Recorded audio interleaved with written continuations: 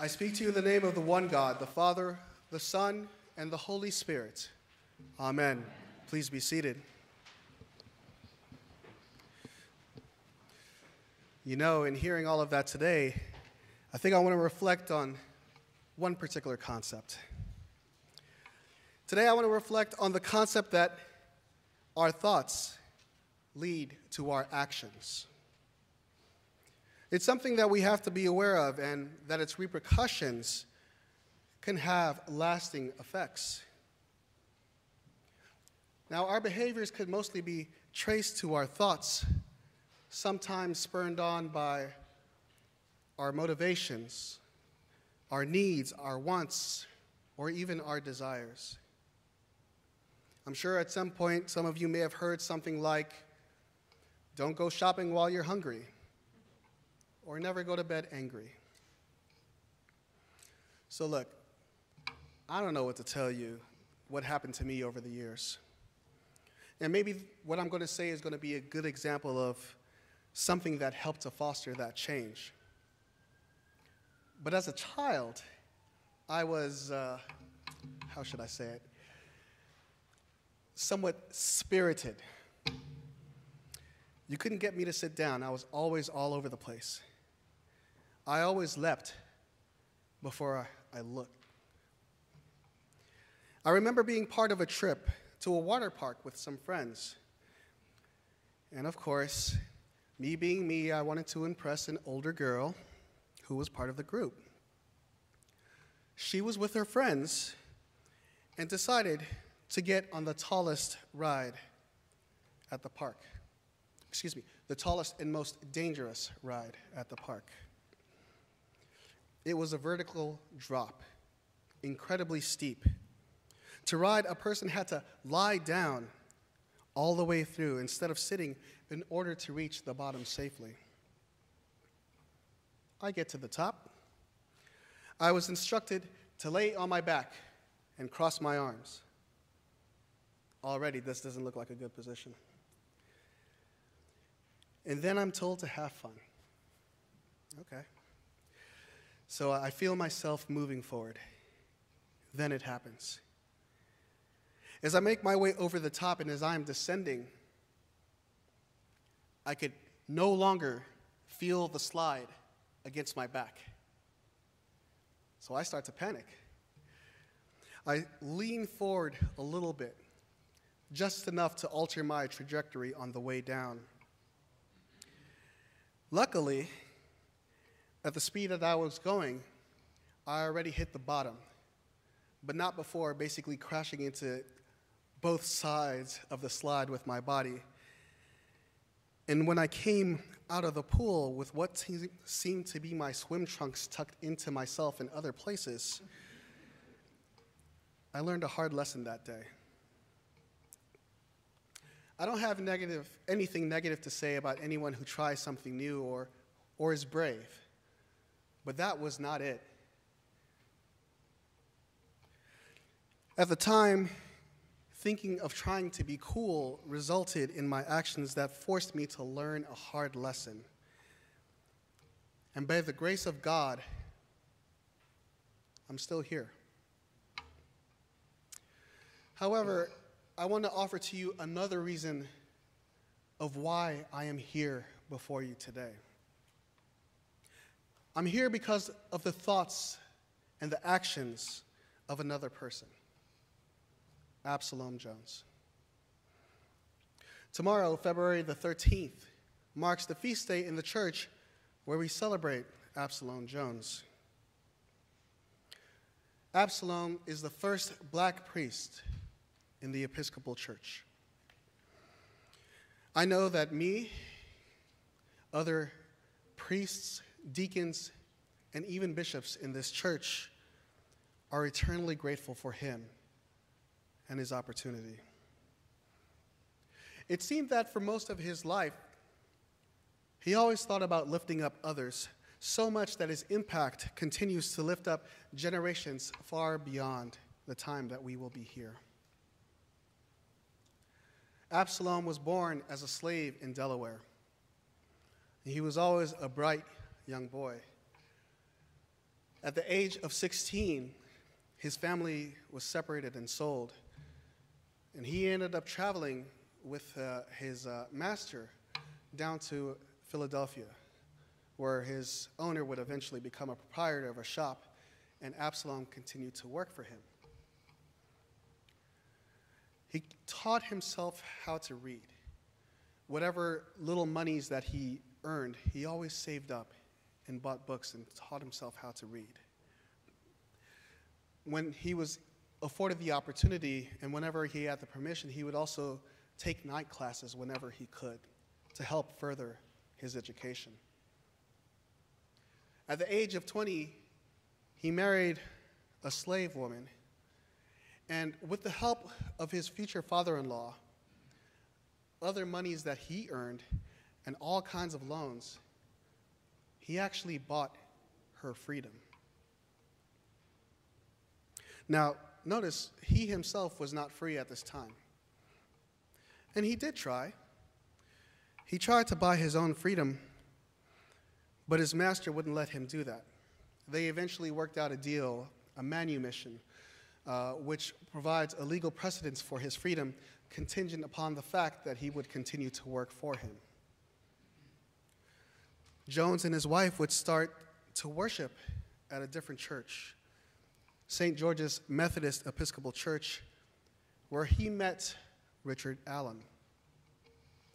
The two men found an instant kinship, and they had several things in common. They were both able to create the Free African Society, something of a nonprofit that was created to help provide assistance to black people in distress. At church, they both served as lay ministers and also increased the black population that was there. Of course, with a growing black population, not all were too happy about that. In an effort to segregate the black population one Sunday, the church forced all of the black parishioners to gather in the balcony. Now, this isn't like our balcony. It was a tactic to keep them out of the way and far beyond in places that people usually would not be welcome to be. This act of disrespect displeased many black people there, and even some walked out. As fate would have it, the work that Absalom and Richard did with the Free African Society was catching steam. They worked with similar groups in other cities, building numbers and momentum. The society itself started to initiate worship services. Later, they would establish what would be called the African Episcopal Church of St. Thomas in Philadelphia, a church that to this day still stands and continues to be a beacon for many. The membership at that time the church was created would take a denominational vote. They decided to remain Episcopal. At this time, Jones's friend Richard Allen had a different vision, and he took a small group and started their own church because they preferred to stay in the Methodist style and to be affiliated with the Methodist Church. He would later go on to create what we know as the AME Church, or the African Methodist Episcopal Church. This was not a spike in their relationship. They would continue to work as a team to provide for many black people, despite belonging to different churches. Absalom was asked to provide pastoral leadership and prayer that would later develop into him answering the call and becoming ordained. He was ordained a deacon and then a priest. To put some historical perspective behind this, if we look at the Roman Catholic Church, their first black priest was ordained 50 years later.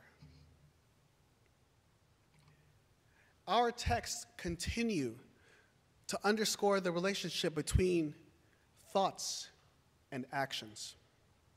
even if they don't sound like it. Deuteronomy shows us that the recipients of the commandments were receiving a choice. They were receiving the option to choose between life and prosperity versus death and adversity. Life and prosperity in this particular context meant living for and with God. Moses further explains that the grass is not always greener on the other side, and that a life without God is paved with loss and even greater pain. Now, it seems obvious. You would think that the people would actually choose life and prosperity.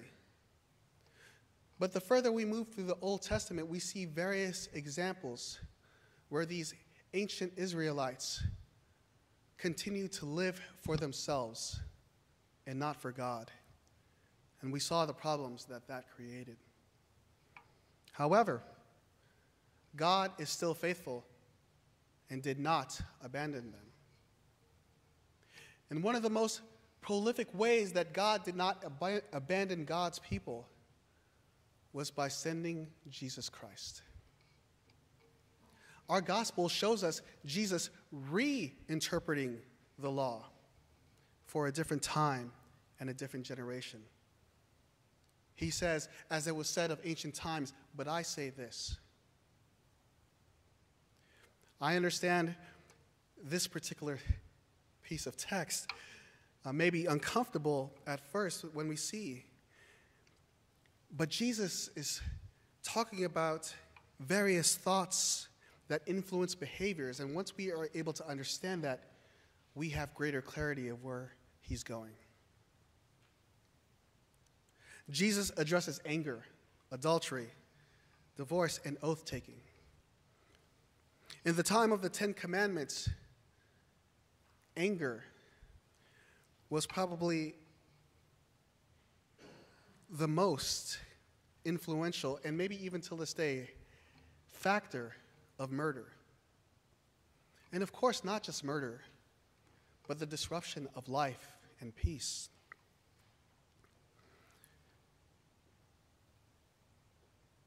And during that time where the law was provided to the people, there was something of a prohibition on anger.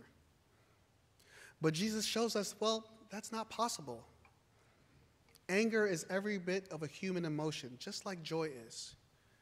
And Jesus wants them to transform anger, to think differently.